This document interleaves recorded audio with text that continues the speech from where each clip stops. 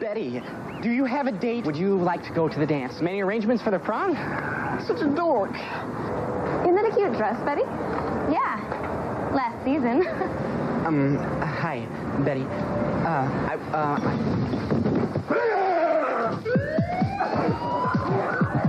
WCW Mayhem. It starts in the ring. It just doesn't have to end there. Oh, my goodness. That was so rude.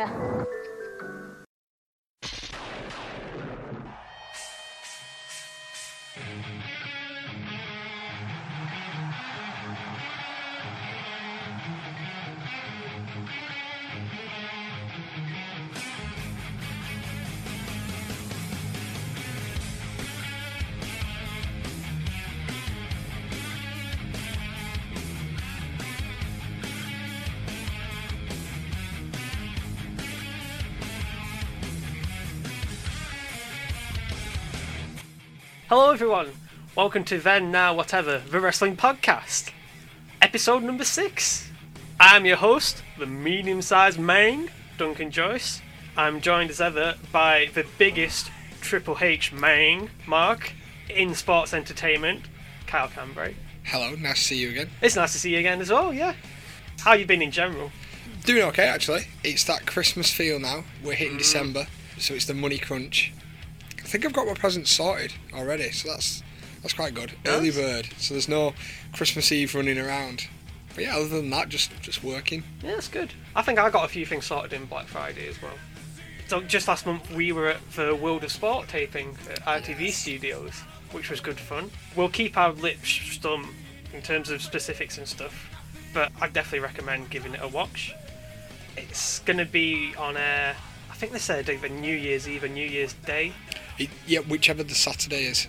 Yeah. Christmas Day is the same as New Year's Day. Yeah, that's right, yeah. So Christmas Day is on a Sunday. Ah, okay, so it'll probably be New Year's Eve. then, anyway. Yeah. Watching things on ITV Hub. Oh my god. State of it! It plays me a bunch of adverts and it's like, you've got ad blocker turned on. I'm like, no I've not! You just let me play a pair of adverts, for God's sake! Actually, just before we start, yeah? We filmed a music video with our students at Bolton College, which is coming out very soon.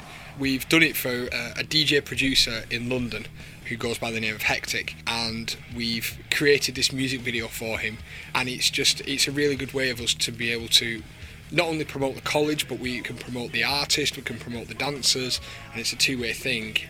So that's the exciting news that we did. Yeah, looking forward to that. Tremendous response to our last episode when Kyle became a wrestling fan.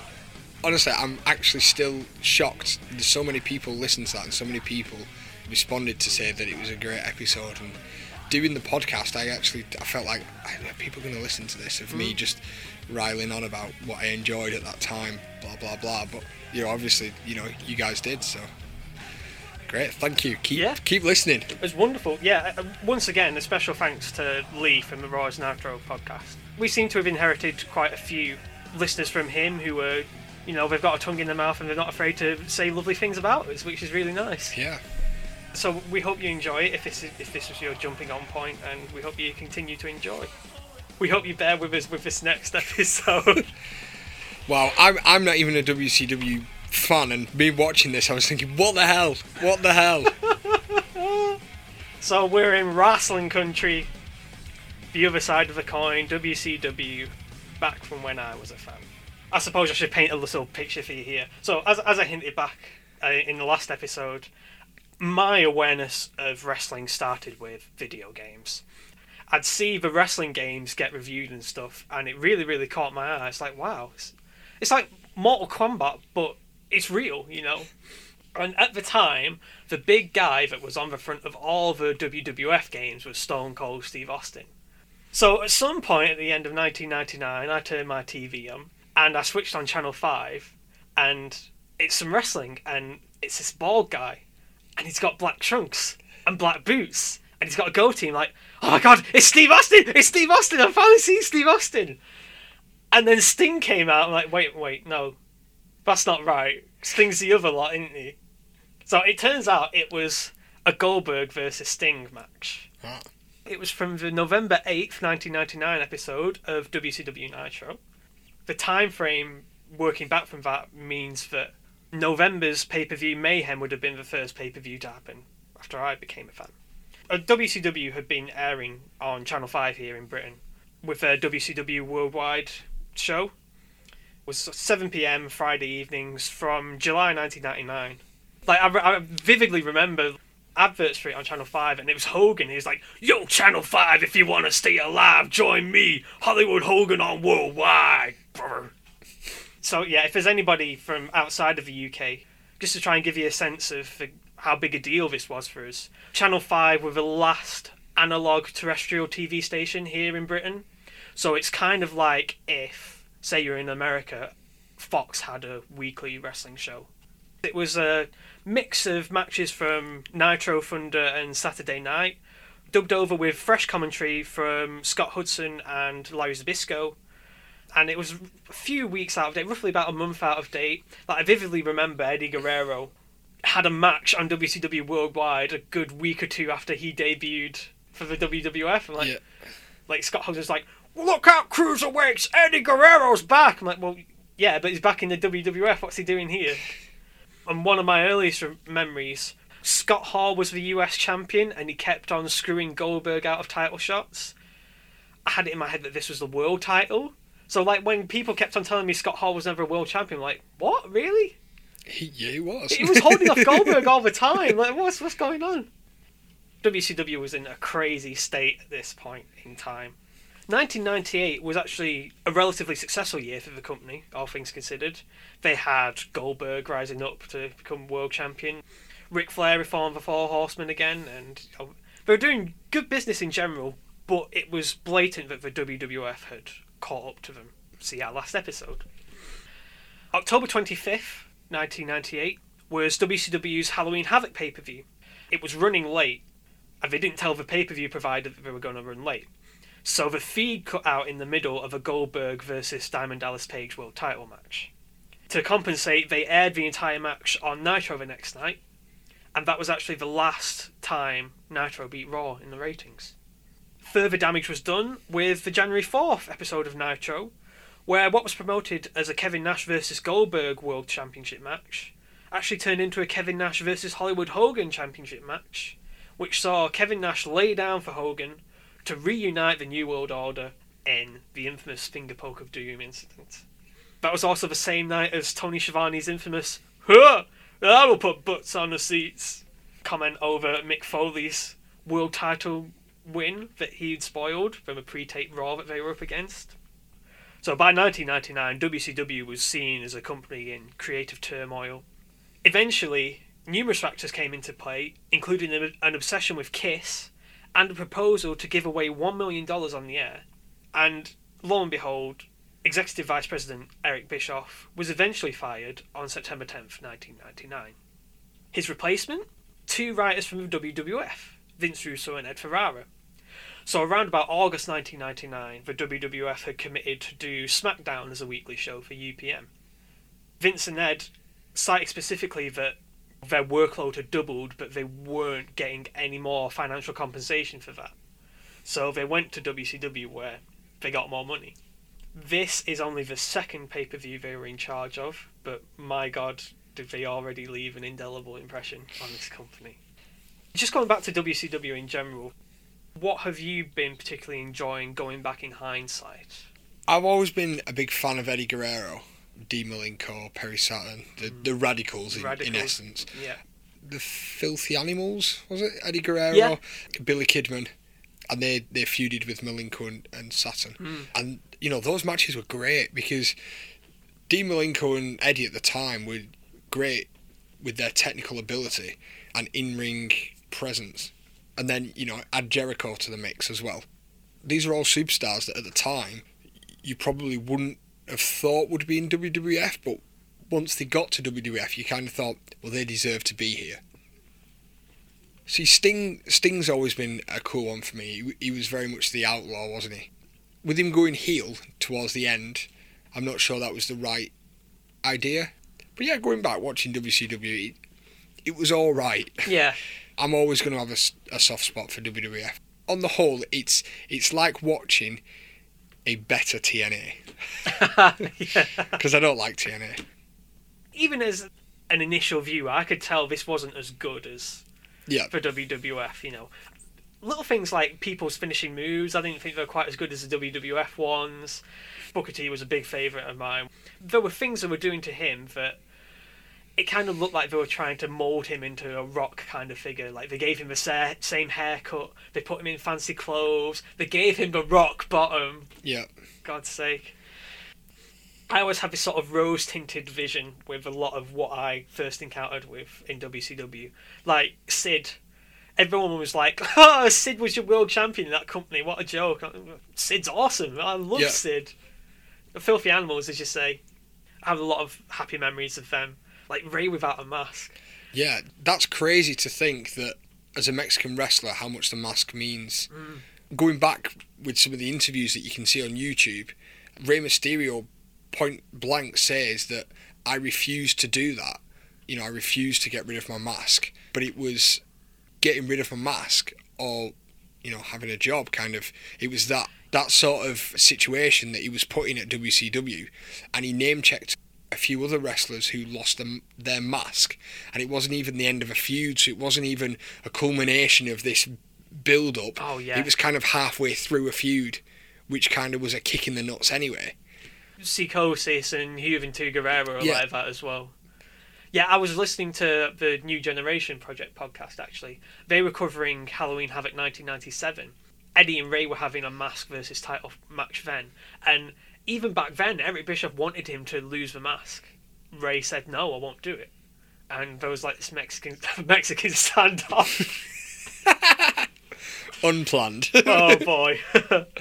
Yeah, and the lawyers came in and they sort of compromised in the end. But he wound up losing it about a year and a half later anyway. So it's really weird, like when Ray came into the WWE and he had his mask back on, I was like, because like they billed him as just Rey Mysterio as well, and he was still Rey Mysterio Jr. in WCW. Like, they brought his dad in. That's not the Rey Mysterio I remember. I'm sure they touched on it when he first came, because when he left WCW, he went back to Mexico to rejuvenate.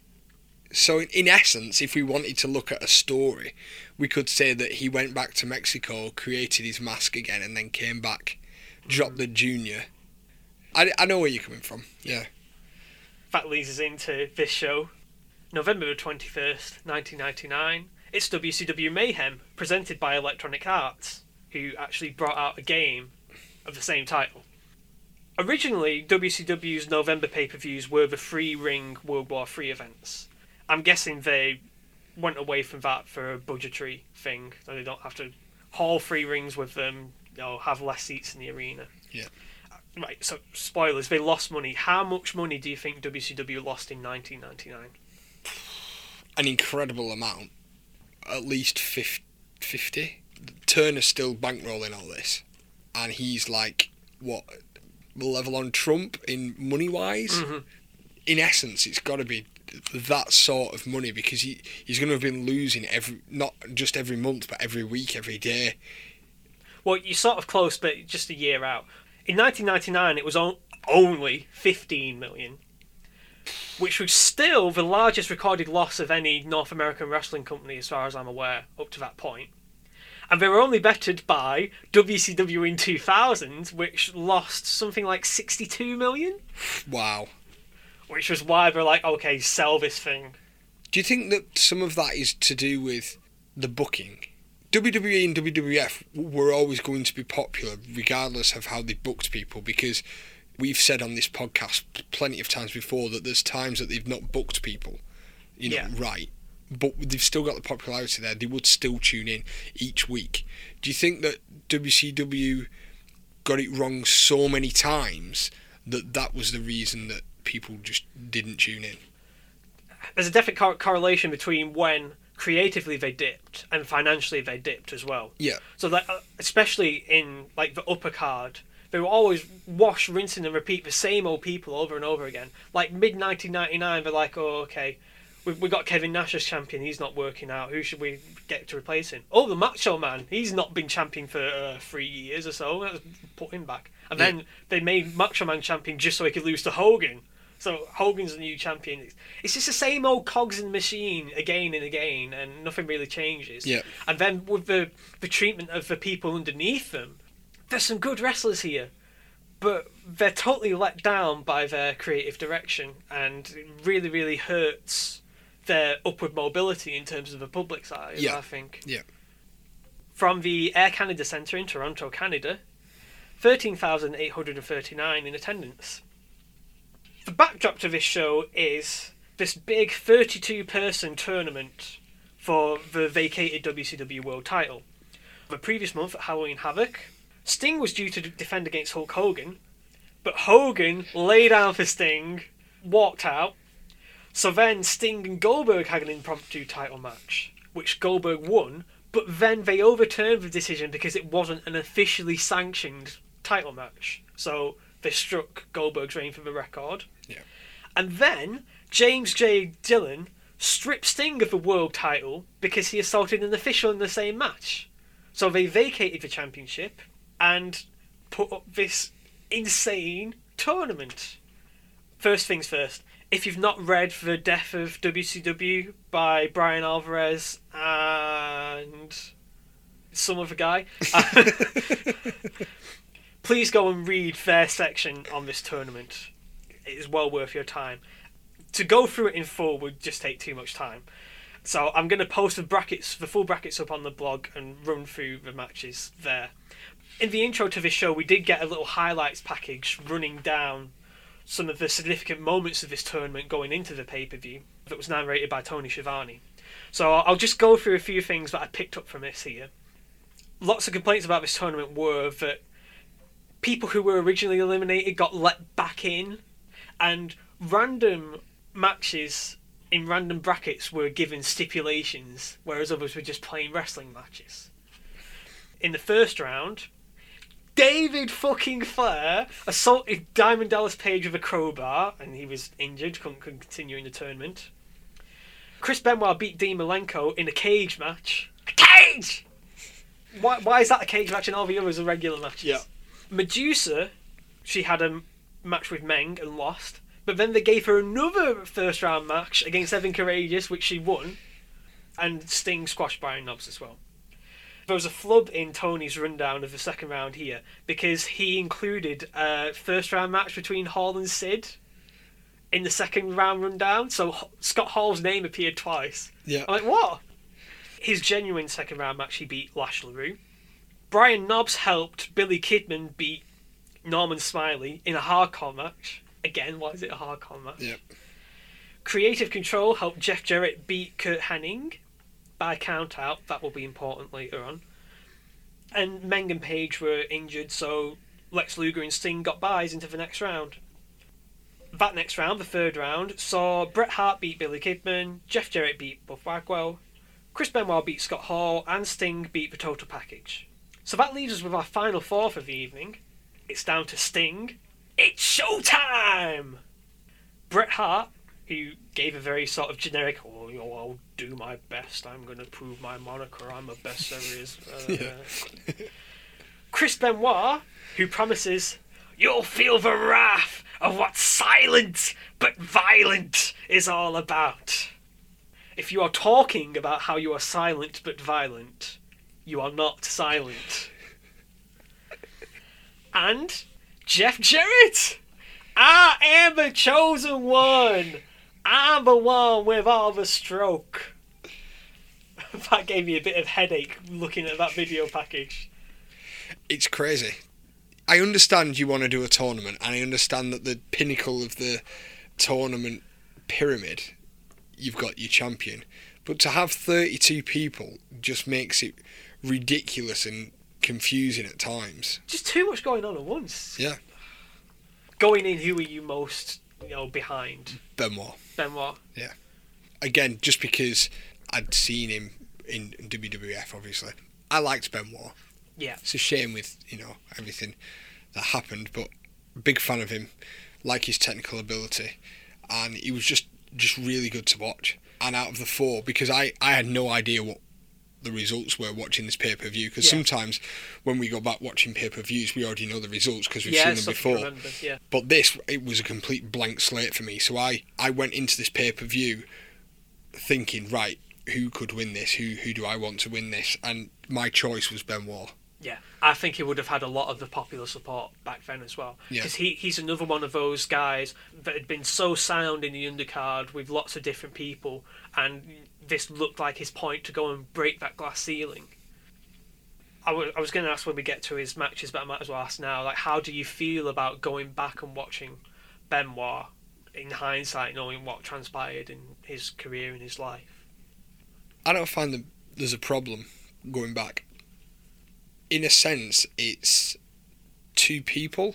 So you've got your Chris Benoit, the wrestler. You've got the Chris Benoit that you watch on Raw, SmackDown, Nitro. And then you've got Chris Benoit who did what he did. Yeah. Fair enough, I understand Vince on the network, he's taken out the skip cards, so you can't skip to Benoit's matches. You've got to watch the whole thing to get to Benoit. Fair enough, that's fine. But at least we've got Benoit to watch and to enjoy his technical ability and to enjoy Chris Benoit as he was as a wrestler. Yeah, I see your point. How he's built up this body of work that at the time was greatly admired and in some ways still should be.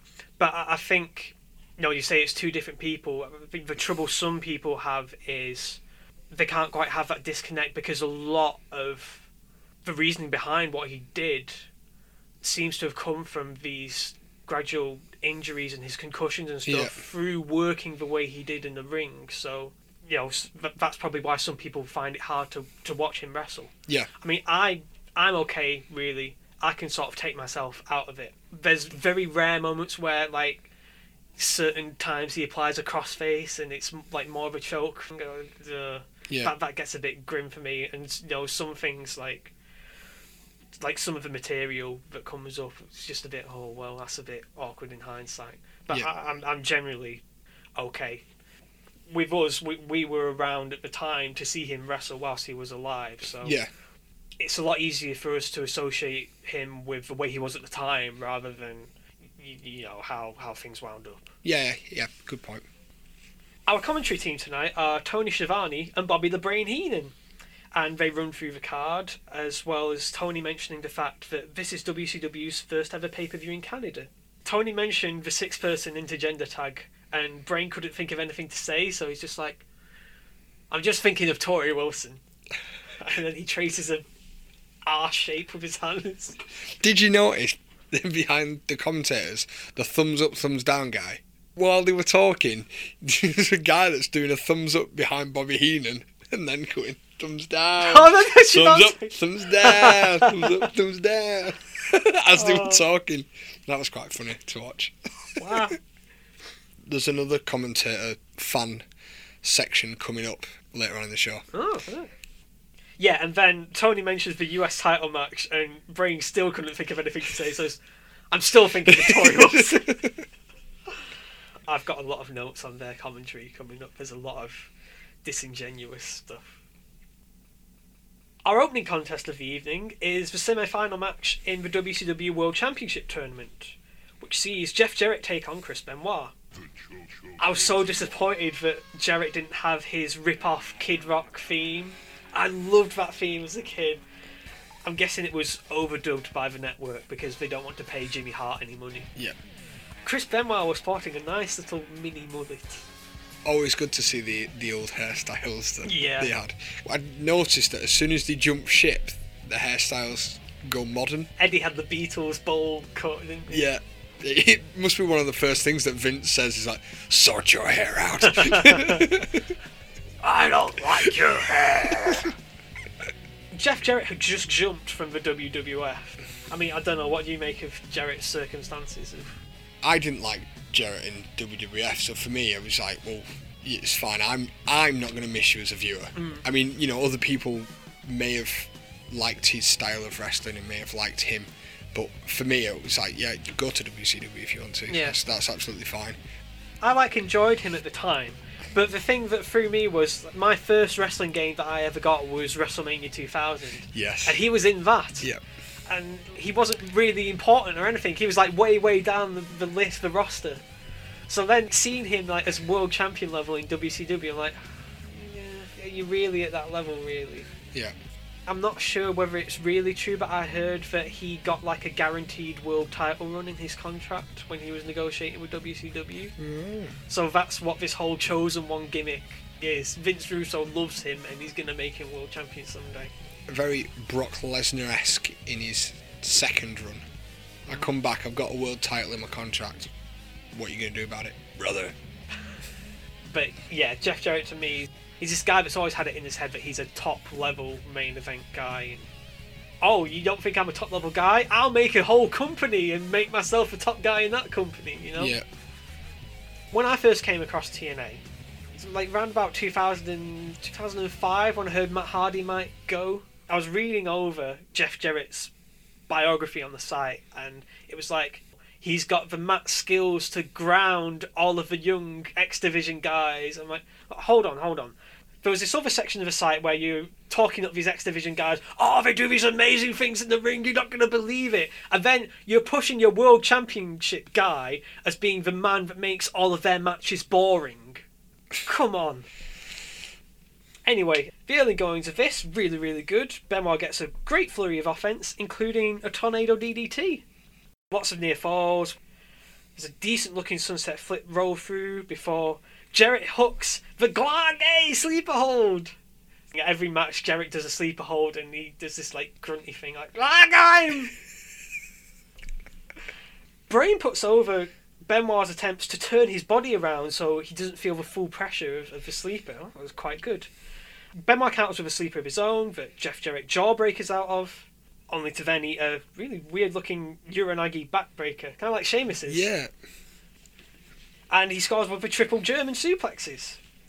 Oh boy, here come the Harris brothers, known as Creative Control here. Tony quips, "This is unfortunate."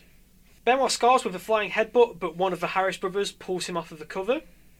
Jarrett then hits the stroke, but then Dustin Rhodes comes out to interfere and pull him off the cover. See, when I was watching this, I obviously didn't realise that he went by the name of Dustin Rhodes. Dustin Rhodes, so yes. in my notes, I've got Goldust. Because but Dustin Rhodes, yes. Yeah. Quick question for you. Yes. Creative Control, who were they? Did they run WCW storyline-wise, or...? No, they were heavy men for the people who run WCW. The storyline people running the company, who were known as the powers that be. Okay.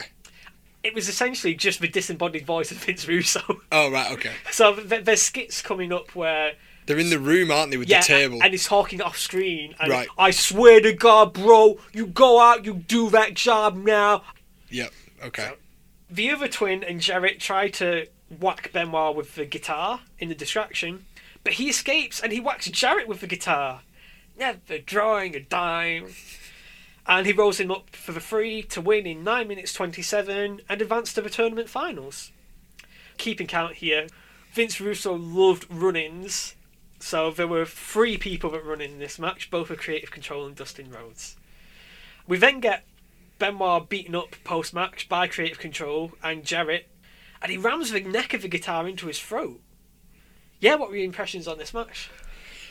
Quite enjoyed the match. I mean, I was very sceptical going into it because you hyped it up as this weird and wacky pay-per-view. But yeah, it started off well. I'm a big fan of interferences. It's just doing it often, it kind of takes away the emphasis of an interference. But yeah, it was good to see Dustin Rhodes. That was a nice surprise. I completely forgot that obviously he went to WCW. One thing that I noticed right at the very end, when Creative Control were leaving, the security guards that they have, which are like training wrestlers or actors, aren't they? Oh, right, yeah. They are the worst security guards I've ever seen. They were pushing away Creative Control, and the 2 of the security guards must have just forgot what they were doing, because they stopped getting hold of Creative Control and carried on walking, and they had their hands out, and Creative Control were behind them, and they just kept walking as though they were pushing Creative Control out, and there was nobody there. I was like, oh my word, at least go back for them. Oh man. But yeah, I enjoyed the match. It was a good match. Yeah, it was a very good match. I really enjoyed this. The work rate together was really good, and it was never dull. Some nice exchanges here. Yeah. Backstage, Mike Tenay interviews the Cruiserweight Champion. It's the Disco Inferno! Yes! Disco Fever! Right, I couldn't follow this properly. They kind of make out he's put $25,000 on the line on top of his title. Yeah, I was trying to work out this story. Because then when Evan comes out, they mention it again. Oh, he could win 25,000. But the way that they describe it later on, they kind of cross wires. So I'm confused who's got 25,000 and what was it about? Yeah, so like, coming off this interview, it sounded like it was Disco Inferno's money to put on the line. Yeah. But like, when I was going back and watching some of the old shows, the story was that the Disco Inferno had these debts to the Mafia, so he owed that money, so he was looking for a way to earn it. Yeah. So it was just a generic $25,000 on the line in the match. Yeah. I don't know how he wrangled that into his contract. Wow. Iron Mike speculates that the money might be more important to him than the title, and Disco accuses him of disrespecting the belt. But then he gets assaulted from behind by Jeff Jarrett and Creative Control. Did they ever feud or anything? Or no, was I it think just it was random? Just selling frustration at the loss, I guess. And Disco was there, like, I hate you, Inferno! It's one of them random interferences that you got on the original SmackDown game. Whenever you got to a cutscene, like, you would get China that would put a beat down on Big Show, and you'd be like, what the hell is this game doing? WrestleMania 2000, each wrestler would have like a top 5 rivalries thing, and if you had interference on in the matches, it tended to be one of those 5 that come out. Yeah. I still turn it off because it's so fucking annoying. So apparently this match is next. WCW Cruiserweight Championship and $25,000 match. The champion Disco Inferno, accompanied by Tony Marinara, defending against Evan Courageous, who's accompanied by Medusa. What a meatball. ECW fans might know Tony Marinara as Tony Mamaluke. And early 90s WWF fans will probably know Medusa as Lundra Blaze. Yep. Hall of Famer. Red flag immediately. Why isn't the second semi-final world title match next? I'm sure, don't they touch on that in the Jarrett Benoit match? And they say something about they flipped a coin or something. Right. And Jarrett made sure that his match was first because then if he progressed, he would have longer to rest. Recover, okay. But yeah, again, you would think that logistics anyway, you would just have them immediately, yeah. Yeah. Because Jarrett's advantage would still work in that case anyway. Because, Yeah. you know, you're first on, it's like, what? Sting and Bret Hart wrestle for like 9-10 minutes. He'd have that extra time to recover still. Yeah. Disco's got a mirror ball in his entrance. I loved it. I love the cheesy music. I love these really, really crap WCW wrestlers like this. I'm sorry. Tony Marinara cajoles him out to the ring, even though he's kind of hurt. And Evan Pearl Harbors him in the rampway. This match, there'd be a decently hit move and there'd be a botched move. It happened all over again. Disco was getting counted in a half Nelson roll-up, even though his shoulder was up. Marinara is on the commentary booth with Brain and Heenan. Look at my watch. Yeah. My watch. He sounded like Vince Russo. He's like, I'm not here to worry about your little wrestling match. Fucking cheers! Woeful hip toss by Evan. Disco hits a really crap counter to a head scissors and rubbish atomic drop. He's got eyes for Medusa. Marinara quips, I got about $1.25. Forget about it. There's a nice jumping reverse elbow by Disco, which Tony calls a glancing blow. And he blows a kiss to Medusa, but gets drop kicked out of midair. Disco got the knees up from a splash, and fans start chanting boring. He then stares at Medusa's tits, but then she slaps him. And I wondered here, where's the disqualification? Yeah. Disco tries a sneak attack with a chair, in plain sight of the referee. The referee's perfectly grand with it. Oh, you got a chair, okay. Go for it. Yeah.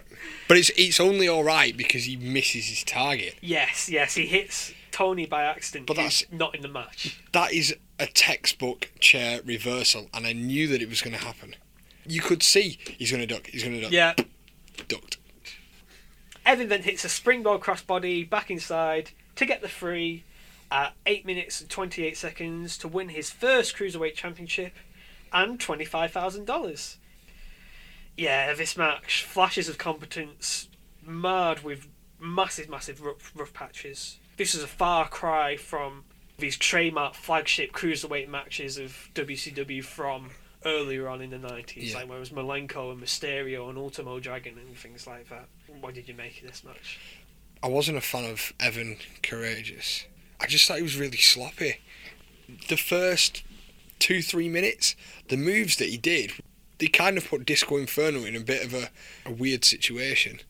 The drop kick and then the power bomb, they were like half cocked, so he could have easily done some damage there, and it just felt like he was rushed, and it kind of just ruined the whole flow of the match. The crowd really didn't get into the match, did they? With the boring chants. And again, no clean pinfall. No, yeah, interference again, man. That's 2 matches in a row. Yep. Evan Courageous, yeah. I'd only get interested in him when he became 1/3 of the greatest gimmick in WCW history. Sing along with Freak Out. Oh dear. Did you see what I mean about these really, really shitty WCW gimmicks that just stick in your memory? Yeah. All 3 of Freak Out are my boys. I just have much fonder memories of them than I really should. Backstage, we get a clip of Bret Hart arriving at the arena. I assume this was an inside joke of his lack of punctuality. And Jeff Jarrett is talking with the powers that be. And they tell him he blew it. You have until the rest of the night to prove yourself, or all of the favours end. Mean Gene Okerlund is interviewing Screaming Norman Smiley. Get in! He's one of the NXT development team, which is a far cry from what he's done in this pay-per-view, because I have to say, it's the most ridiculous thing I've ever seen. He's sucking up to the crowd in a Toronto Maple Leafs jersey, and he's all prepped up in hockey gear, ready for his hardcore match. Because he's the consummate hardcore athlete. Something falls in the background and he screams out of nerves. But then he claims, "The hardcore warrior in me is ready to explode in me tonight." Woo! This brings us on to our 3rd match for the newly minted WCW Hardcore Championship. Brian Knobbs of Jimmy Hart's First Family, accompanied by Jimmy Hart, takes on Norman Smiley. A lot of what Russo did in WCW was, well, it worked in the WWF, let's just do it again in WCW. The hardcore division, very popular in WWF. Let's put one in WCW as well. This is a newly founded title, but they didn't hold like a tournament like the world title. Just like, let's put these 2 lads together and see what happens. I was always a big fan of the hardcore title, because there was some great hardcore matches. And it's just a shame that I don't think we will ever get, hardcore again, in the sense that we saw. I think it's in this promotion called DDT Pro in Japan. They have this championship called the Iron Man Championship, and that's a championship that's defended 24 hours a day, 7 days a week. Joey Ryan, the penis suplex guy. Yeah. He's held that title for a lot of its, existence, from what I can gather, and there's always lots of little fun clips of him on YouTube and Twitter losing to someone new. Yeah, that's cool. Oh yes, Dean Ambrose, I hope you watch this show. Brian Knobbs remembered his weapons trolley, so he could have done that with that against Brock Lesnar. Yeah.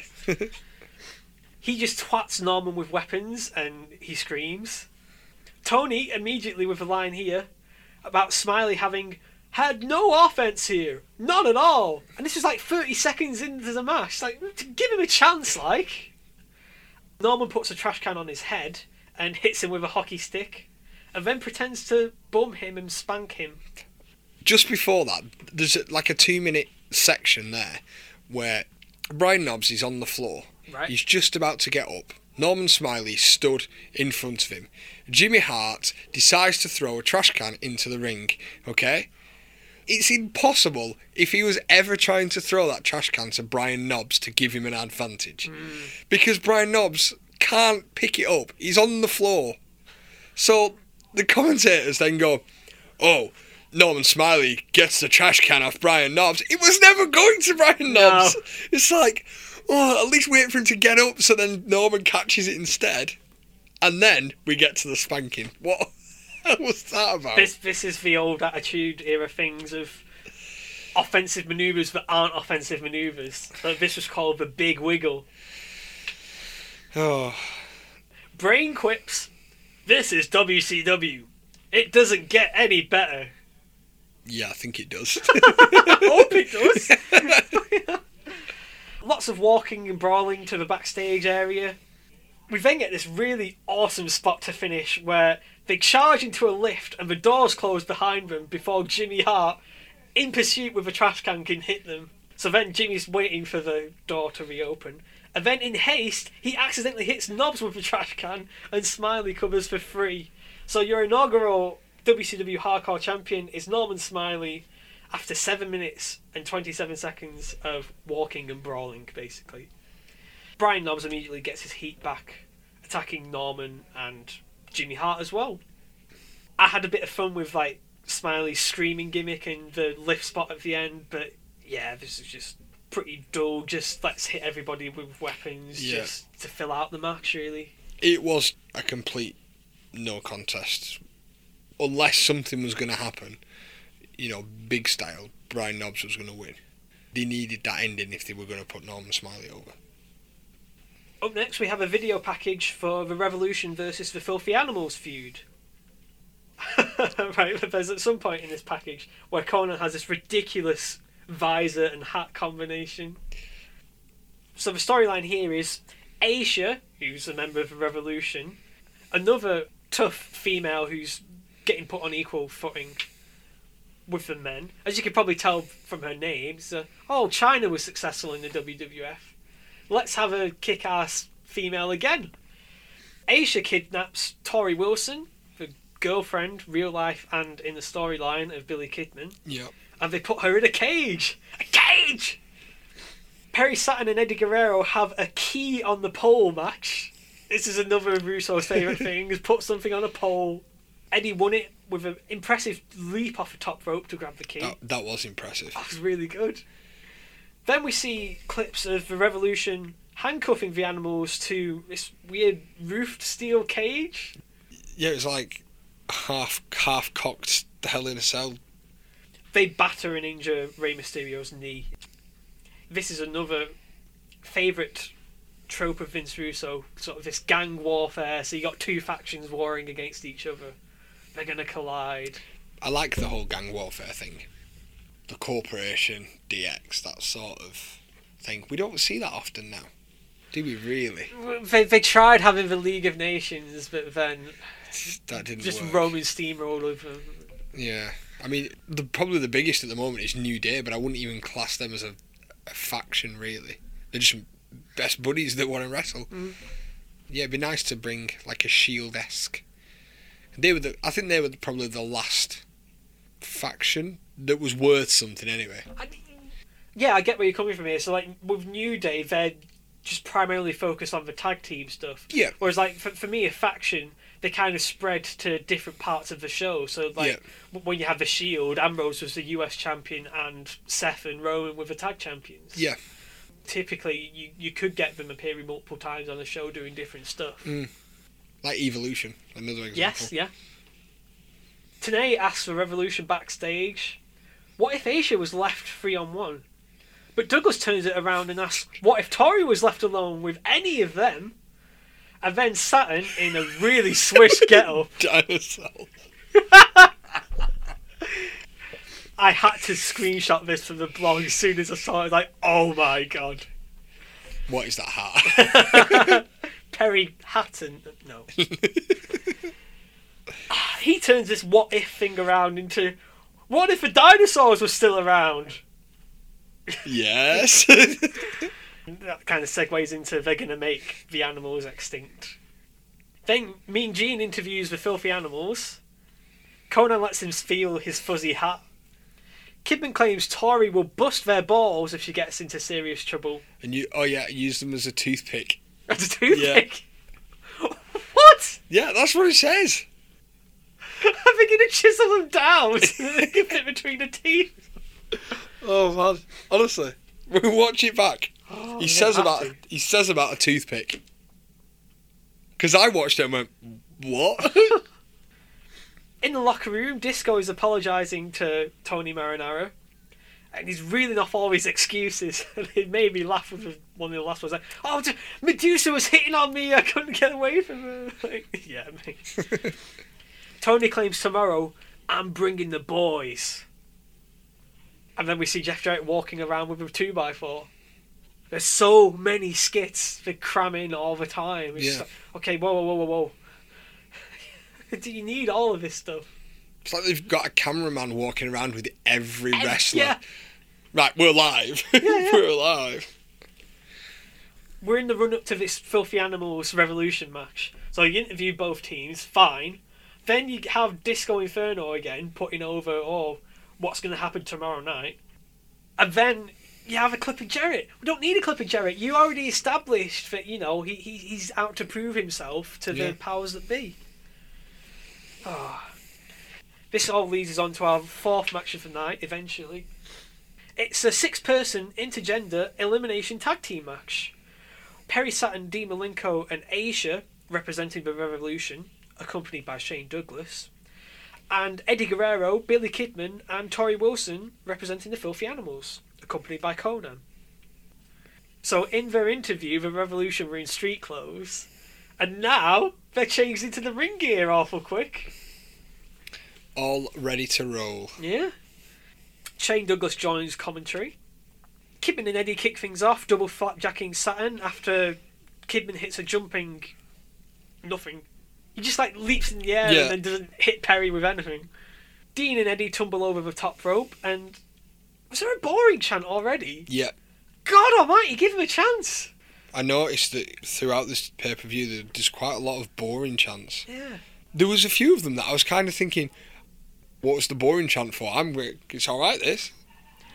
They literally had to wait 6 seconds and Perry Saturn hit this awesome assay moonsault to the outside. Some ICP-looking dude in the crowd gets cocky with Dean Malenko and gets ejected. What do you think about that? Was there any focus on that afterwards, or was that a general thing of, security had to take him away? There's a spot coming up later in the night, which I think is what they were intending to play it into. Yeah. Which we'll discuss, but yeah. It just seemed weird. Because at first I thought, it's another interference here. And then when security came and dragged him away, I'm thinking, I don't get that. This is another of Vince Russo's favourite things. Is it a work or is it a shoot, bro? This is hurting my head. You just got to remember not to work yourself into a shoot. That's the thing. Tori winds up holding her ankle after being attacked by Aisha, and Eddie goes to check on her and pushes Kidman away when he goes to check on her as well. Why? It's dissension for the sake of dissension. Yeah. And that allows Dean to roll up Kidman for free, so Kidman's eliminated from the match. Dean's Total World Backbreaker holds Eddie in place for a top rope knee drop by Saturn. Douglas calls it on commentary, the guillotine leg drop! Jesus. Dean eats a Hurricane Rana by Eddie and gets eliminated. Saturn and Aisha bugger up a double team, so Saturn eats a super kick, and Eddie gets the frog splash on Aisha to eliminate her. Eddie then jawbreakers out of Perry Saturn's sleeper, just like in the opening match. Yeah. How many sleepers were there tonight? An incredible amount. There were more sleepers than people. No, we won't go that far. Well, you never know the amount of boring chants. Eddie dropkicks Saturn's springboard out of midair. Right, so Eddie hit the tornado DDT. As Saturn was getting covered, Douglas was yelling, "Kick! Kick!" pleading with Saturn to kick out. Imagine if you were imploring someone to come on. You wouldn't shout, "Come! Come!" Shane goes ballistic when Eddie kicks out of Perry's Death Valley driver, and then Saturn misses his top rope elbow. Eddie kind of asks for a tag from Tori and then realises how stupid that would be. And then he hooks a Hurricane Rana for another near fall. That was really good because that played into how he eliminated Malenko earlier. But unfortunately, Perry rolls through a crossbody and hooks Eddie in the rings of Saturn to get the tap out. So Tori Wilson is left all alone. But she busts some balls. Mule kick right in front of the ref. Again, where's the DQ? Yep. It gets a near fall, but then Shane Douglas distracts somebody, and that allows Perry to low blow Tori Wilson. And I don't get this. At what point does Perry Saturn think that low blowing Tori Wilson is an advantage? This is another thing that Russo did a lot of. Oh yeah, women feel low blows as well. That gets them the win, so the Revolution win after 10 minutes and 55 seconds. What did you think of this match? There was a bit right at the very beginning that it seemed like Eddie messed up. Because, you know, Billy and Eddie, they run off right at the beginning down the ramp. Yeah. And they run into the ring. But there's only Billy that gets into the ring, and he can't start fighting until Eddie gets there. And Eddie must have got stuck on the ring apron. Oh, okay. And so then Eddie slides in, and then they go for the attack. And I noticed that straight away. I enjoyed the match. When Eddie and Dean had their little section, that was brilliant. You know, there was loads of little flips and little, you know, holds that they kept each other moving. That was really good. I quite like Perry Saturn. You know, I've got a soft spot for Perry Saturn. I wasn't a fan of him when he came over as the Radicals. But yeah, the few WCW matches that I've watched, you know, he's got a good ability. And he's kind of one that you miss, don't you? When you think of all the wrestlers, Perry Saturn's never one that pops to mind. But yeah, a strong match. I enjoyed it. Yeah, I thought this was decent stuff. But it's just let a bit down by the storyline nonsense. Like, oh, Eddie and Billy are fighting and, you know, all that kind of stuff. Yeah, like you picked out Eddie and Dean. I thought my favourite spell was when Eddie and Perry were together. This is a typical example of guys with a will to do well in the ring being let down by outside circumstances for me. Yeah. Within seconds, they TNA the shit out of this. They cut immediately backstage to Jeff Jarrett and Creative Control, and they're beating up Buff Bagwell. Buff Bagwell was not well liked by Creative Control. He went off script, refused to do what Creative Control told him to do. He's like, there you go, I did the job for you. Are you happy now? Something like that. All right. Dire storyline. It's at this point, Bobby Heenan goes, this is the greatest pay-per-view I've ever been on. Do you see what I mean about disingenuous brain commentary? Oh, this puts us about a third of the way through. It's thoroughly exhausting card. So it's time for first trimester question time. Okay, the other night I started craving something or other. So then I thought about, okay, have you got any like wrestling cravings? Like any kind of matches or events that you turn to when you're like, oh, you know what, I fancy that. Yeah, if I'm on the network and I've got, you know, I want to watch something and I want to watch something entertaining, I always go to the draft. Like, it doesn't matter what year, just the Raw where it's the draft. And it was normally after Mania. And they're always great. The one that I always like is, I'm sure it's the first one. Vince picks Taker. And he just goes berserk. Oh, what Flair picks him, sorry. Flair, yeah. Yeah. Yeah, and he just goes berserk. My number one draft pick for WWF Raw is The Undertaker. The Undertaker? Is he crazy? Ric Flair has just picked The Undertaker. Look at this! Are we hearing this correctly? No way. Flair's lost his mind. Oh! Uh-oh. What is this crap?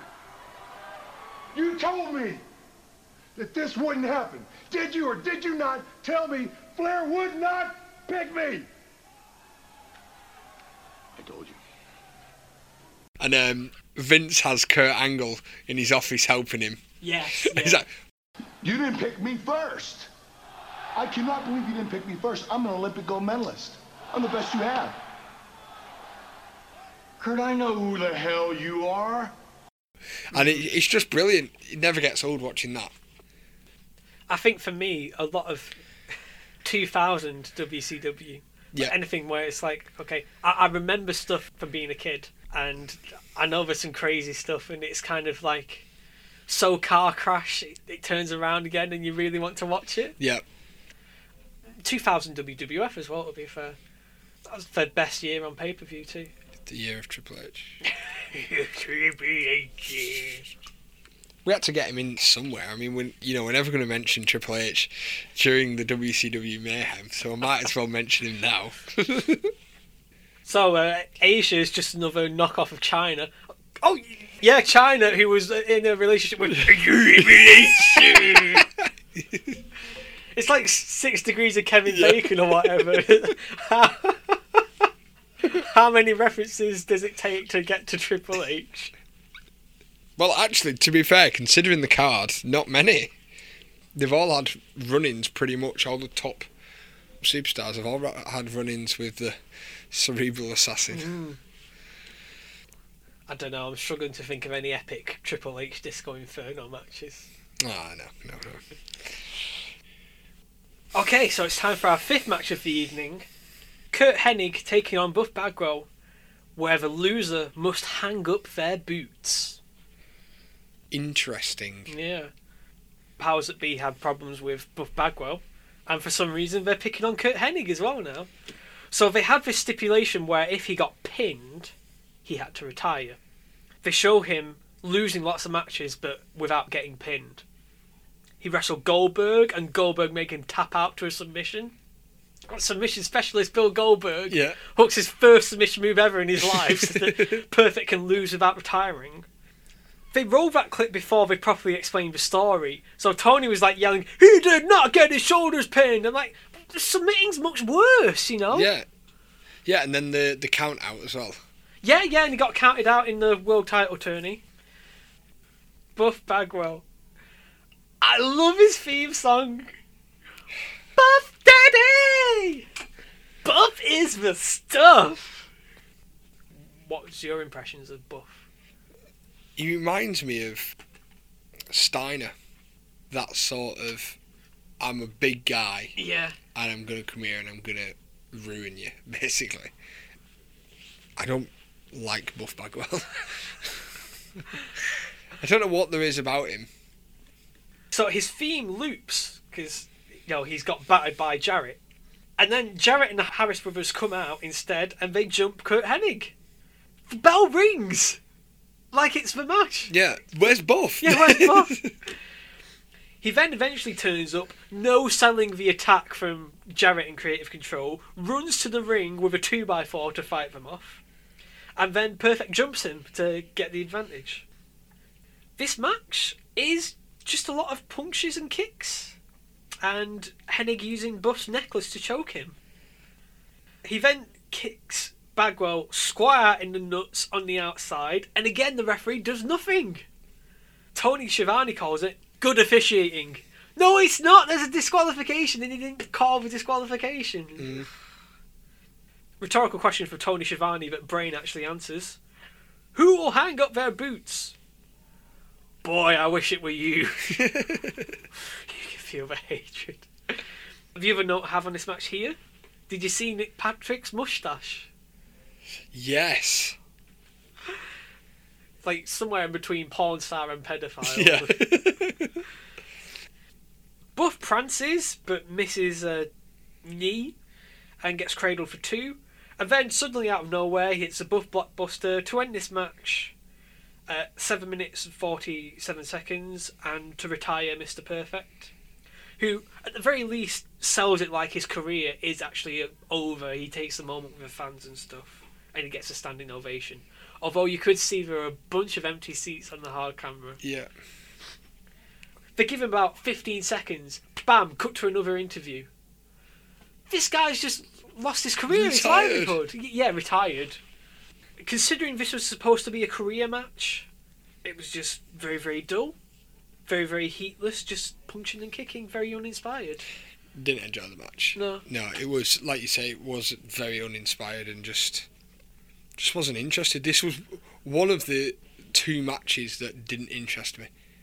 And the second one is coming up. Only 2? Yeah, only 2. But don't forget, like, I'm watching this for the first time. Oh, so I suppose, yeah. I have to be interested and open-minded, knowing that I'm coming in to do this podcast. Yeah. So yeah, this was the first match that I actually kind of went, oh, come on. I wasn't a fan of the match. We see Mike Tenay backstage interviewing Sting.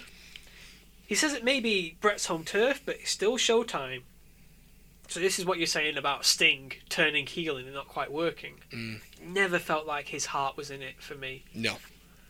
5 matches after the opening semi-final, we have our second semi-final in the World Title Tournament. Bret the Hitman Hart taking on Sting. Bret walks out in a Wayne Gretzky jersey, and he gets a big pop, but I didn't think it was like really overwhelmingly amazing considering it's Canada. No, I mean, the biggest pop for me was when the camera moved to, there was a sign that said, "This one is for Owen."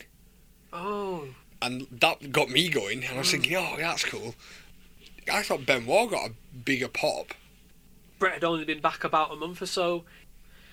Yeah, Tony puts it over on commentary how much he's had to overcome in WCW, you know, coming in from the screw job, Owen passing away, not being a part of the championship picture yet. Sting is in a shirt and some pretty loose looking leathers. It's really weird. I think it must be because he's injured, because he does disappear for a fair while. Yeah, Bret's running WCW. I mean, he's another guy they sort of famously squandered. I think they finally give him his chance though, didn't they? Yeah, this is where you sort of see him really sort of valued as a upper echelon guy. So we get a slugfest to begin. Lots of eye rakes and walking and brawling. Sting with another bollock shot right in front of the ref. Ring the bell, give me a DQ for God's sake. Bret escapes a sleeper but gets kneed in the gut for a 2 count. That same spot happened in the previous match. Tony Schiavone says, "Very technically sound match from both men." They're just brawling with each other.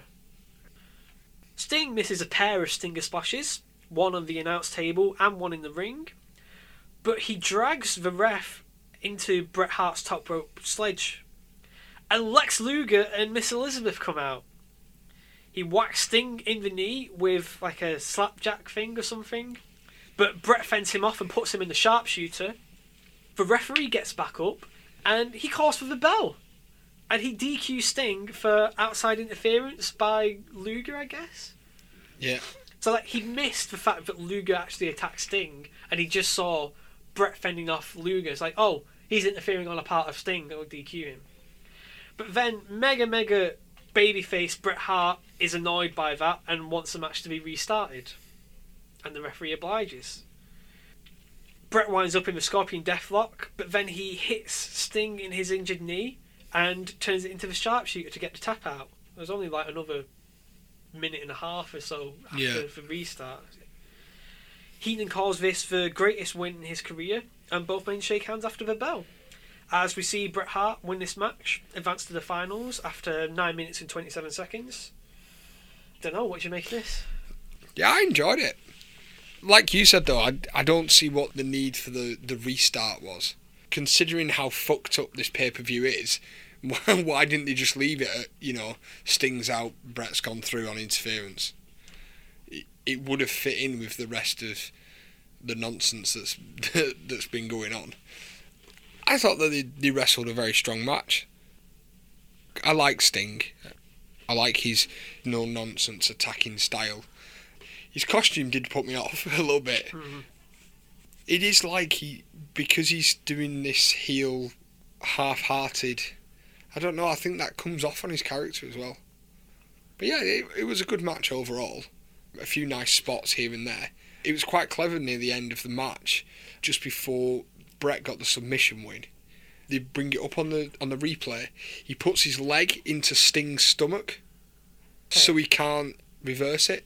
And not to give any spoilers away, he does the same in the next match as well. Right. But yeah, he puts his knee in the way so they can't roll over, which was quite cool. I thought. Interesting. Personally, I was really disappointed by this match. Just a whole bunch of bland brawling. Felt like a really off night, especially for Sting, who I guess was injured. Yeah, the restart, just why was that needed?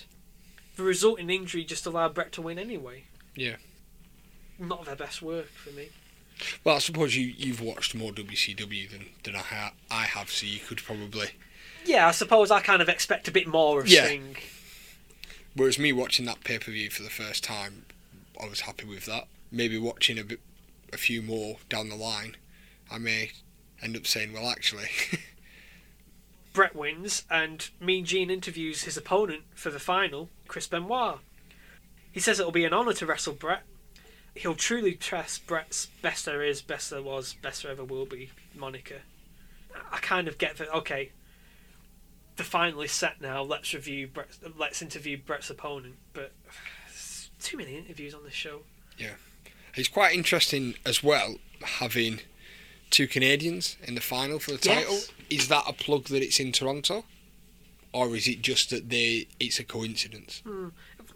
It's not the kind of traditional dynamic you'd have going in. You want someone that you definitely want, and someone that's like an antagonist. That you're like, okay, let's, egg the crowd on a bit here.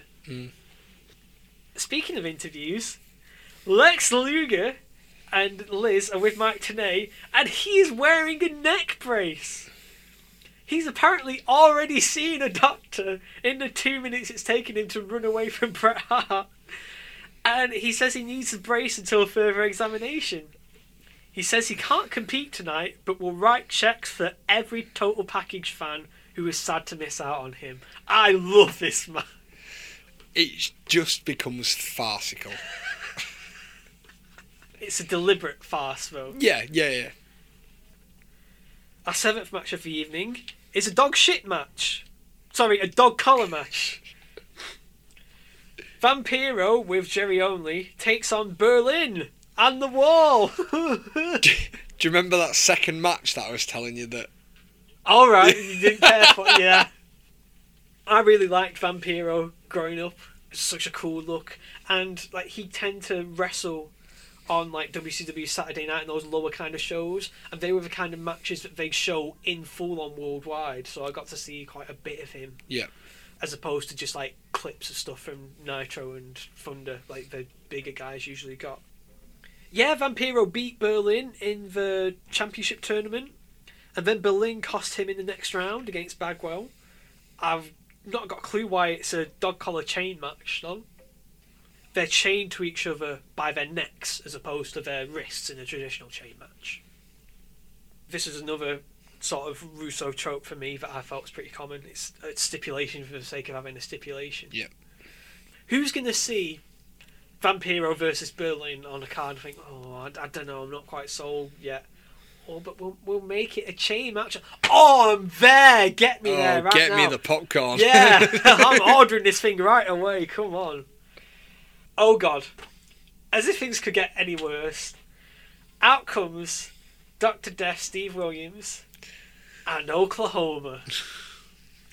Ed Ferrara in a fat suit doing a Jim Ross impression. This is when I kind of contemplated, what am I watching? Do I need to watch any more? I don't blame you.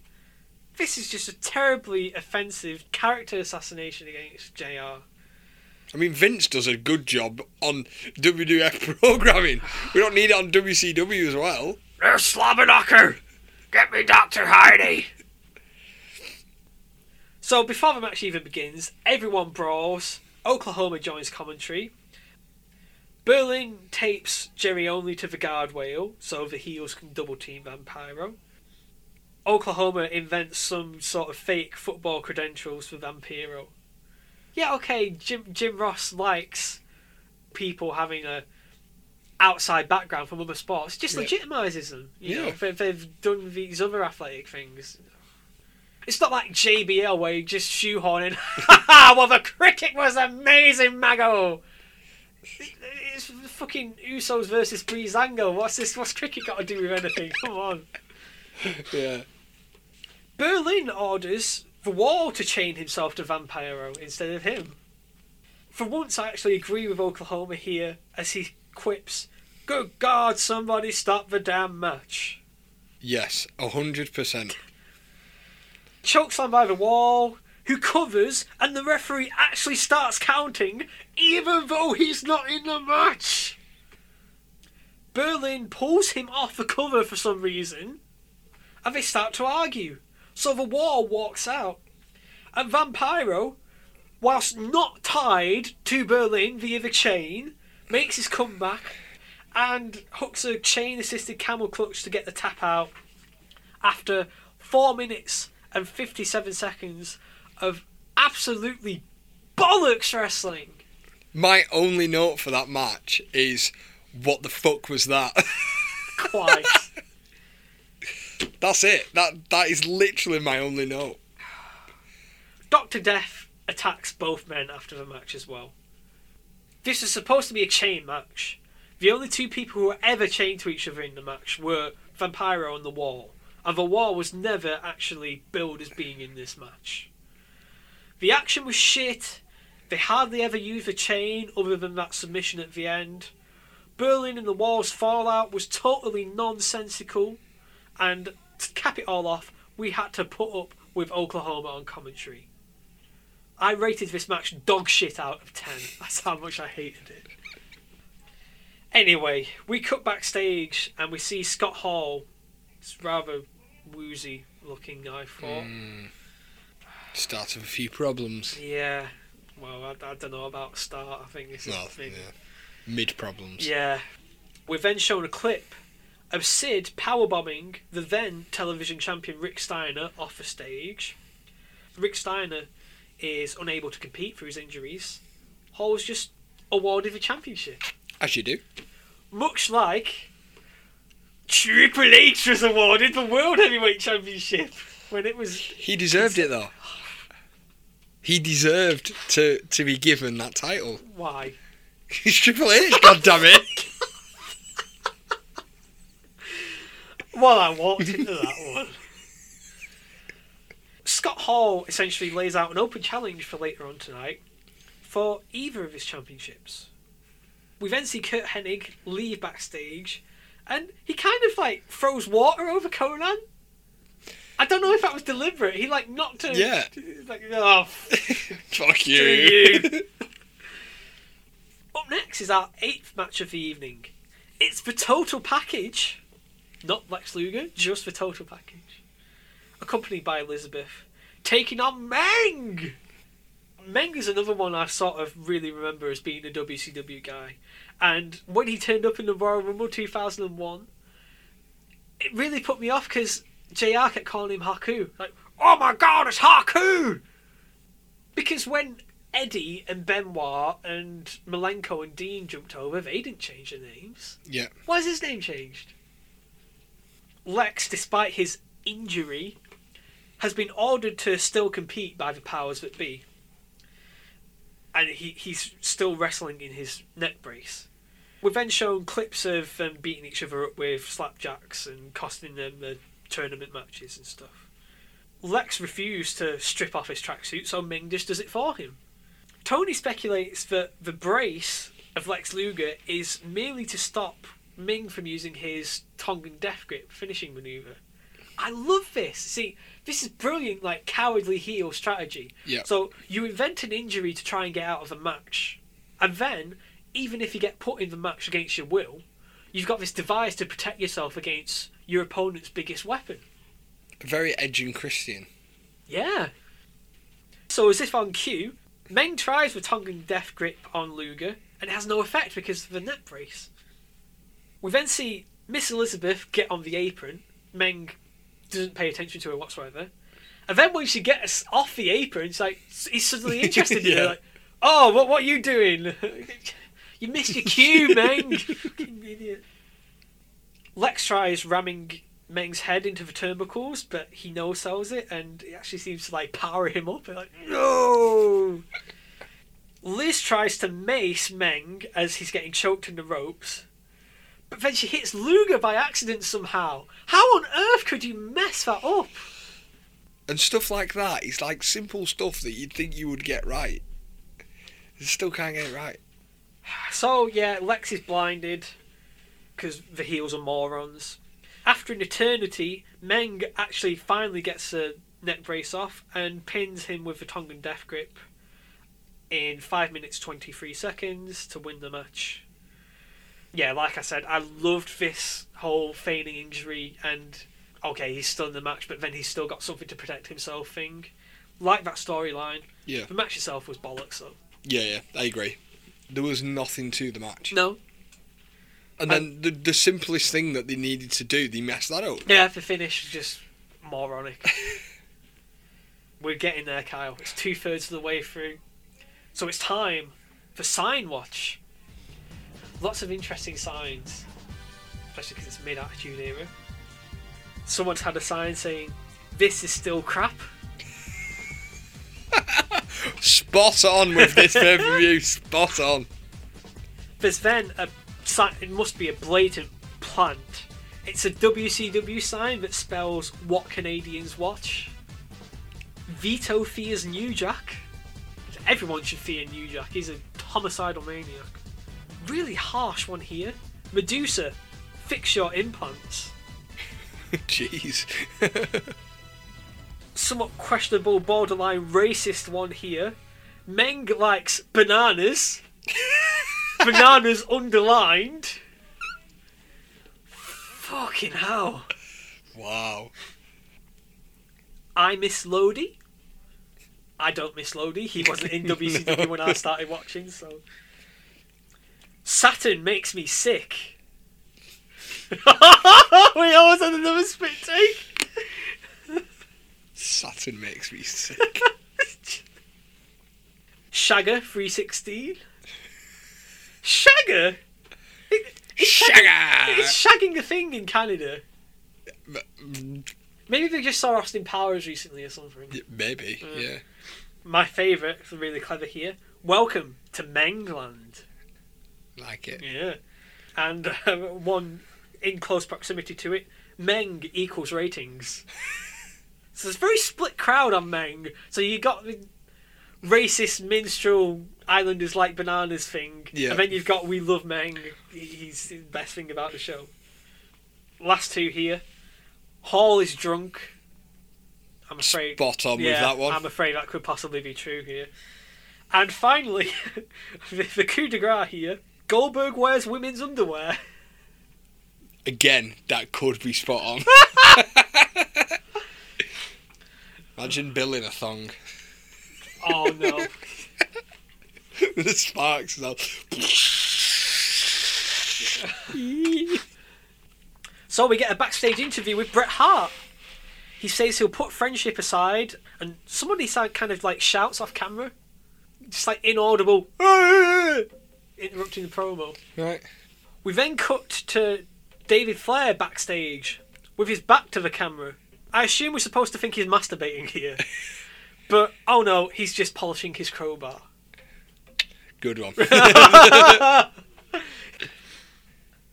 Out next is Scott Hall, somehow looking even more inebriated than when he was interviewed backstage.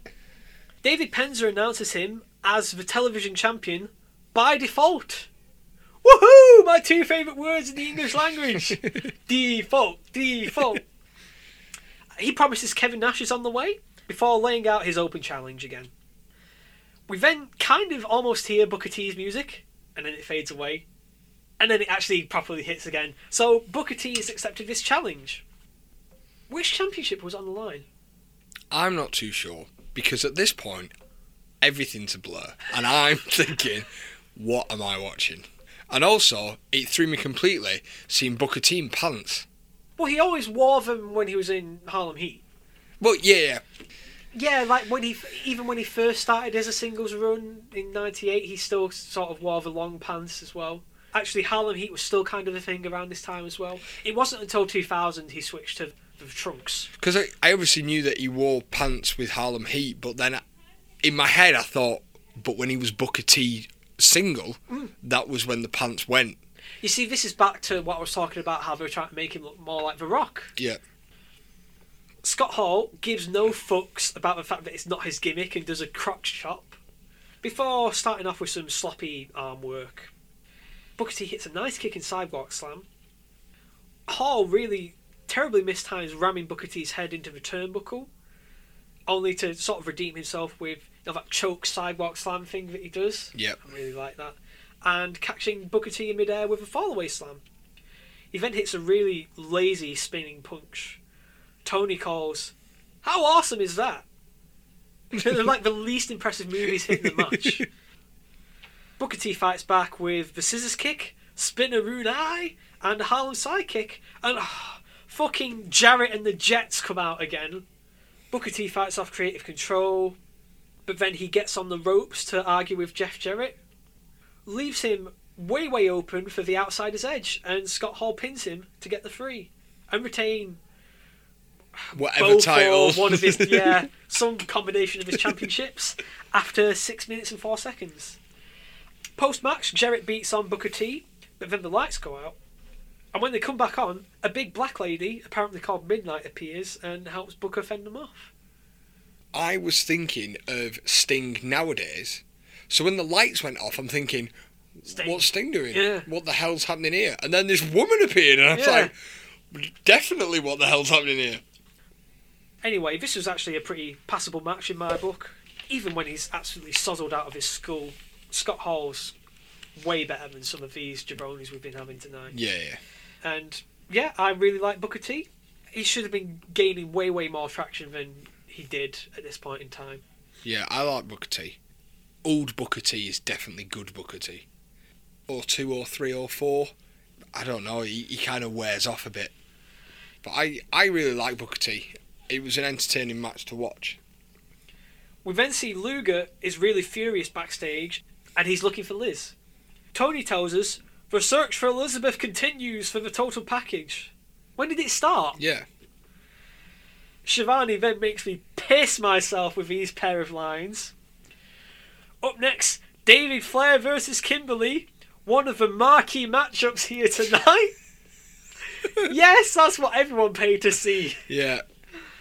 He somehow even betters that by saying, Kimberly, we didn't think she'd show up for something like this against a wild man like David unless she had a game plan. So, during this, when the commentators were hyping this match up... Oh, yes. This is when my second fan interaction happened. So, just behind them, there's this guy that's getting punched in the face by another guy. Seriously? Just 12, 13, 14, 15, and the guy's like staring at him going, you stop doing that now. Yeah. And he's just still going, and it's like for the majority of the thing. And then he starts punching him, and then he starts sticking his finger in his ear. Oh, and he's like, what? Stop it. And then he puts his hand over his face, and then he continues to punch him, and he's like, what the hell? It's just the weirdest thing. Oh my lord. I just couldn't stop watching them. I was thinking, what the hell are you doing? Well, you say that's the weirdest thing. No, this fucking storyline coming up. They run a video package for the David Flair Kimberly feud. That epic match that everyone is paid to see. Kimberly is in a hot looking outfit in a hotel. Apparently it's to seduce David Flair. But then Ric Flair turns up and bounces on the bed like, woo, woo, woo. It's so weird. Apparently he spanked her 14 times. Wow. That combined with Diamond Dallas Page apparently injuring Ric Flair sent David Flair on a downward spiral. Yeah, he injured Page in their world title tournament match. And he started stalking Kimberly. Bam Bam Bigelow, who's still Page's mate from their Jersey Triad tag team, he tried to help protect Kimberly. And somehow he failed. What a moron. David smashed some random car windows for some reason. He ran off like an idiot. Yeah. That was so weird. I'm going to smash these car windows now. I'm going to run away. He just behaves like a complete and utter idiot. This storyline, oh my god. David Flair is total bollocks. Has to be like one of the worst, next generation wrestlers ever. Yeah. Inherited none of his father's talent at all. It all went to Charlotte. Thankfully, yeah. Can you think of any other really, really crap, like second, third generation wrestlers? Shawn Stasiak. Yes, he is Stan the Man Stasiak's son, yeah. He wasn't great. I can't think of anyone else that's been memorably shit. It's like some of my top two, like from TNA, which is probably why. So, like, do you remember the Aces and Eight thing they did? Yeah.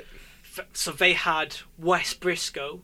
I think he is actually one of the Briscoe's son. Yeah. So you'd think, oh, he'd be pretty handy in the ring. No. Like, he had a match with Kurt Angle in a cage, stank up the joint. Wow. If you can't wrestle with Kurt Angle, you're terrible. Not only did the Aces and Eight have Wes Briscoe, they also had Garrett Bischoff. Eric Bischoff's son. Oh dear. They try to convince us he's a wrestler. Anyway, on that note, our 10th match of the evening pits David Flair against Kimberly. David Flair with crowbar in hand. The foreign object, not the wrestler. By the way. Kimberly does a sexy sort of stretch trying to seduce David Flair.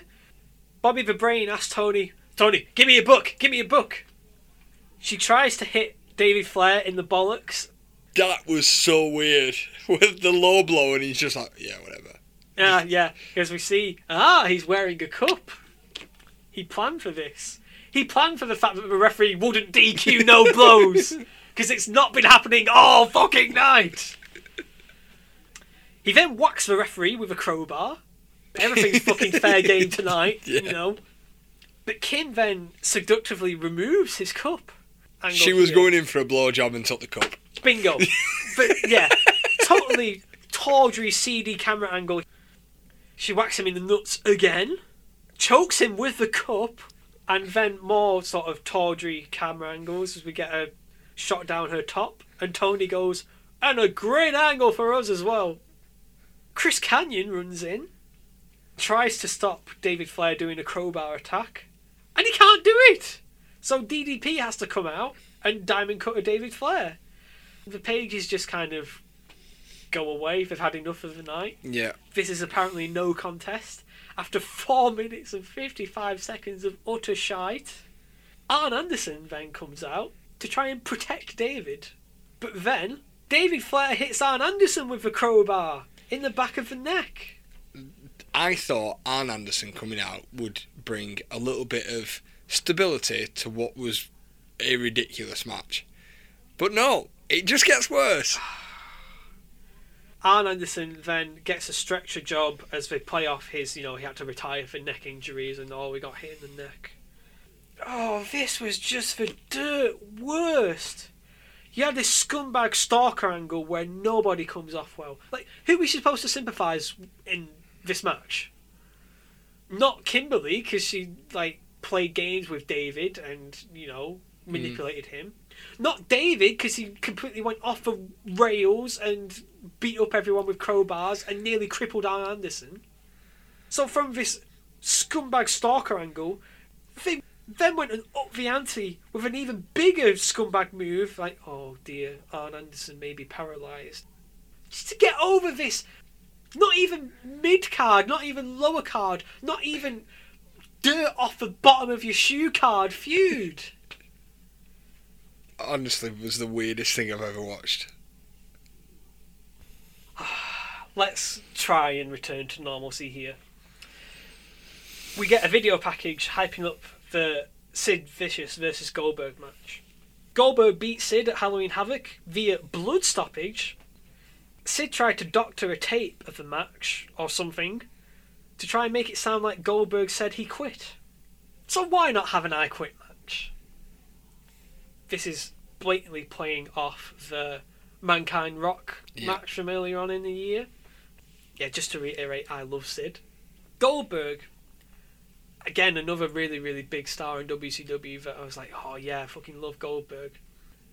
The handling of Goldberg post-winning streak, perhaps a bit suspect, I don't know. Yeah. You think they've kind of shot themselves in the foot a bit there? Yes. Do you think Nash was the right guy to beat him? I just think it was the wrong situation. I don't think it's a case of who would I put in that place. I just think it's the wrong time to have done it. Right. The best thing to do would have been to put somebody who wasn't over with the fans wasn't already as big as Nash, and you've already created yourself a superstar. You could have had maybe Benoit to take Goldberg's streak or something along them lines. 11th match of the evening, an I Quit match. Sid Vicious versus Goldberg. Bobby the Brain here, he warns us, we could be here all night, maybe till spring. I don't see either of them quitting. That is a threat and a half, that is. So it's a shame that it doesn't live up to that, in the sense of it going on all summer and all spring. Yeah, well like Goldberg matches traditionally over in a flash anyway. So, early goings, Goldberg hits a front power slam, and the fans chant Goldberg sucks. The Canadians aren't really into Goldberg from that famous angle they did with Brett where he speared him, but I'm wearing a metal plate thing. Yeah. Sid tries a Cobra Clutch and then turns it into the one and only Billy Gunn's finisher.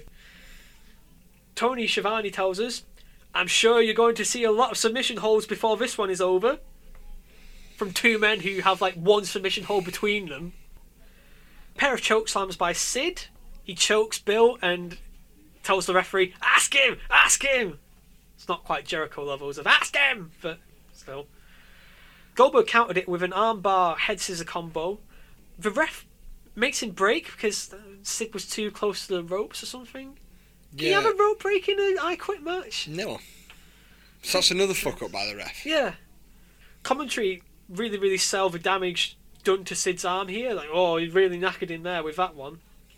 So then Goldberg gets a really crap Cobra Clutch body scissors thing. Has absolutely no focus on that injured arm at all. And Sid passes out. So Goldberg gets declared the winner. Nobody says I quit. Fuck you. So Goldberg wins in 5 minutes 30 seconds. This was just bad. You wouldn't expect these two to take advantage of the stipulation, and surprise, surprise, they didn't. Yeah, the ending was just pants. Yeah. Worthless match for me. The match was short, but we'd already discussed Goldberg matches are traditionally always short. Yeah. And I always find it's really hard to do an I Quit match with two big guys. Traditionally, if you're going to tell a story, the big guys take a long time before you I Quit. You know, we've seen the I Quits in WWF with The Rock, Triple H, you know. Their matches have gone on for, 30 minutes. So this just didn't seem right, being a short match and an I Quit match. The logistics of it just didn't match. No. We then get another immediate 10-second jump cut to the backstage area. They can't give anything room to breathe. They can't focus on anything for any amount of time. Mean Gene's with Lex Luger. Liz is still nowhere to be seen. According to Lex, she's been hiding from me all night. What about when she was ringside with you in your fucking match? She knows she screwed up and she should watch her back tomorrow night. So, much like the Disco Inferno Mafia situation, here we've got an instance of using the pay-per-view to promote something that you've not paid for later on. Yeah. We're finally here, Kyle. It's our main event of the evening. The finals of the World Championship Tournament. Chris Benoit versus Bret Hart. Another little production thing they nicked from the WWF here. They showed both guys walking up to the curtain on their way to the ring. When Benoit was walking backstage, you can see in the background Lex Luger scurrying away from his interview. I'm trying to get the fuck out of there. It was brilliant. It's a very respectful match for start. They shake hands. They both try and attack each other's arms. There's a massive sunset flip attempt by Chris Benoit that's just too close to the ropes, and that cues them both trying to get on their submission holds respectively. The early goings, Bret appeared to be out-wrestled by Chris Benoit, so he switched to brawling instead. What the hell? It looks like that ICP dude from earlier is back, and he attacks Benoit with a Canadian flag. Ding, ding, ding, DQ. Go home. Good night, folks. It's over. No. Ref does naff all. I don't know. For me, it doesn't seem right. That whole section, the match would be better off without that happening. Exactly. Like, the face paint kind of wears off or something, and oh my god, it's Malenko! Let me get this straight. Malenko went to the trouble of paying off some guy to attack him in his match, just so that he could dress up as the same guy, so that he could attack Benoit in his match. Again, a pointless part of a story that just seems ridiculous. Yeah. But considering the events of this pay-per-view seem also normal. That's the thing with this style of booking. You overload it so much, people get kind of desensitized to it. It's like, oh, okay, Malenko tried to cost Benoit the title. Boo, I guess. Yeah. You know? Brett fights Malenko off, and then gets a great pile driver on Benoit for 2. That's his cue to then start working Chris Benoit's neck. Benoit makes a comeback working over Brett's back, but he gets cut off with a DDT for 2. Amazing bit where Benoit whirls out of a backbreaker attempt, hits a tombstone, and then the flying headbutt. The commentators call that the coup de grace. Wow, I've never heard it called that. Yeah. When he's done the power driver, they go, "Oh, Benoit going up for the coup de grace." Oh. And as soon as he said it, Finn Balor popped up in the head. And I was thinking, wait a minute, what? It's a headbutt. Yeah. What? Here come Hall and Nash. They're so slow on their running, Bret Hart has to kick out of Benoit's finisher before they can get the referee pull the knocked out. rest. Yeah. Jesus. Nash was going to hit Bret with a chair. Goldberg comes out and spears him. Goldberg's out now. So many people coming out here. It just completely messes with the story. Too much interference. A new referee comes out, and for some reason, they put a split screen up between the actual match and Goldberg brawling with the outsiders. Who cares about Goldberg and the other lads fighting outside? This is a really nice match here. Fans just can't concentrate on it whatsoever. No. Bret comes back with his typical comeback routine, his backbreaker, superplex, side rush and leg sweep, but his knee is still too hurt. And some fan throws a drink at Chris Benoit. I know. What a prick. Benoit floats over from a suplex and gets a pair of his German suplexes, but his dragon suplex gets blocked. So he tries to go for the crossface instead, but Bret spins out of it and hooks the sharpshooter, and that eventually gets a tap out. So Bret Hart wins his first WCW World Championship after a hard-fought 17 minutes, 44 seconds match. And he does the little trick again before the tap out. Yeah. And he puts his leg onto his chest so he can't roll over. It's neat, that. I quite like that. What did you make of the match? I enjoyed the match if you take out Goldberg and the Outsiders. Yeah. They completely distorted the match. It didn't make any sense when they were in the match. Other than that, Bret and Chris, they worked really well together. And there was really nice spots. Power driver and the coup de grace, Air Canada, headbutt, whatever they're going to call it. That was really nice. And it was a good finish. Easily the best match of this pay-per-view for me, even with outside interference detracting from it. I just love the fluidity of these guys' tactics. Like, they both start off trying to go for the arm, then that doesn't work, so they just revert to brawling. And then they get some spots with the back, and then that doesn't work, so they go for the legs instead. And it just flows so well when you've not got these dickheads interrupting them. I thought it was great to have two men. Neither had been world champion in WCW at this point yet. They were fighting for the championship here. Gave it in the context of WCW, a slightly fresher feel here. Yeah. It's not, reverting back to Hogan or reverting back to Nash or reverting back to Savage, someone who's already been there before. It's like, yeah, okay, we know what's coming here. Nice to have some quality wrestling. Yeah. Bret and Benoit hug post-match, and Bret waves a really battered-looking Canadian flag. That looks like it's been in a war. Well, it's probably seen this show. Yeah. It's been dissolving throughout the pay-per-view going, That finally wraps things up for the evening. What's your general impression on this show, Kyle? Any standout performers for you here? Benoit proves that he's got it in WCW. early Booker T, really like his style, Yeah. his stance. And I quite enjoyed watching Bret. For me, Bret was always the guy who I just missed out of. Yeah. So obviously I came in 98, Bret had left by then.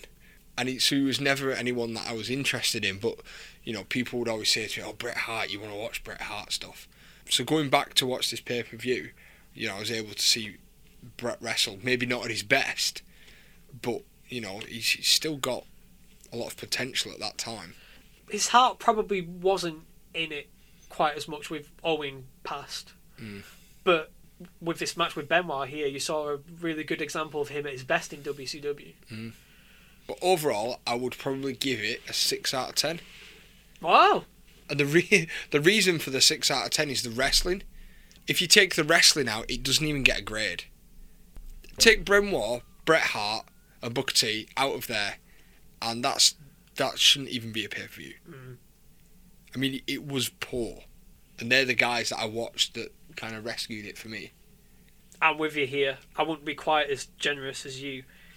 There were just really long stretches of the show that were just utterly useless. I didn't think it was all that bad to begin with. Decent in-ring action hampered by wacky booking, and then it just fell off a cliff. Just so much wrestling going on that you should be utterly ashamed of yourself.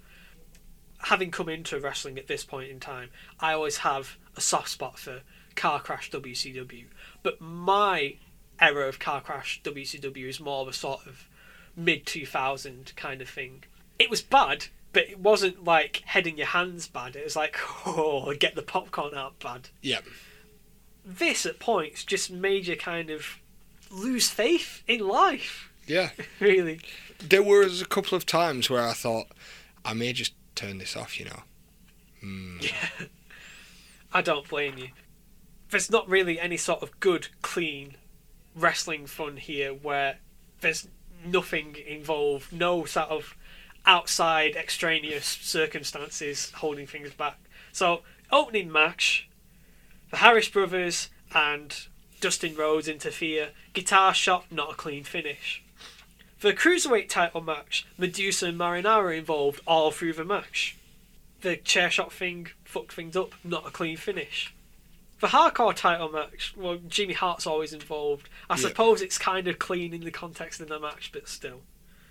The Elimination Tag match, Douglas distract the referee, not a clean finish. Hennig versus Buff Bagwell, clean, but a heatless match. Bret versus Sting, restarted because of interference. The Dog Collar match, fuck right off! Package versus Meng, Liz interfered on behalf of Lex. And ran away. Hall versus Booker, Jarrett in Creative Control, out again, not a clean finish. David Flair versus Kimberly, technically didn't finish. What the hell? Sid versus Goldberg, clean, but still a shit match. Yeah. And then Bret versus Benoit, a clean finish, but still, you had the Outsiders, you had Malenko, you had Goldberg. I totted this up by my count, counting every individual person as a spell of outside interference. We had 29 instances of outside interference in this show. Wow. That's not needed. There were probably more instances of outside interference than there were individuals competing in the matches in total. Just baffles me that they think that would work. If you dare go and watch this show after our not so wonderful recommendations here, maybe you should watch Benoit's matches and the 6-man tag match to get a sense of the kind of potential that was still in this company as far as the ring work goes, and to get a sense of how they were being held back from what they could achieve. You could also think about watching this pay-per-view if you wanted to get a sense of rock bottom, and it could only get better. I'm quite happy that it's not totally sullied you on WCW. Your impressions of this show sounded a bit more generous than I thought they'd be. I went into it with an open mind. Yeah. I'm never going to be fully over with WCW because it's not my thing. I enjoyed it for what it was, which is all you can ask for. Yeah. I do promise, though, if we go back to WCW, we should go back to, like, their real hot streak. Thank you. Yeah, I don't want this to be your lasting impression of the company. Yeah. There's plenty of stuff we can watch from 96 and 97 that I think really give you a sense of what's going on there. So, on that bombshell, it's time to bid you adieu. We hope you've enjoyed the car crash of the show here. It's been great to just talk about WCW and what I had to put up with as a WCW fan. Hell of a lot. Oh, yeah. I can't believe how much of it I was so ignorant of when I was a kid. Remember, you can follow us on Twitter at TNW Podcast. That's probably the easiest place to keep a track of all of our news and things and upcoming episodes. You can subscribe to us on iTunes or Stitcher Radio, or come find us on SoundCloud and follow us there, TNW Podcast. It's probably the easiest place to find all our episodes. There's a big playlist that I've made of every episode we've had so far, including my guest spots on the Raw is Nitro podcast, which I also fully recommend. We're also on Facebook if you give us a like.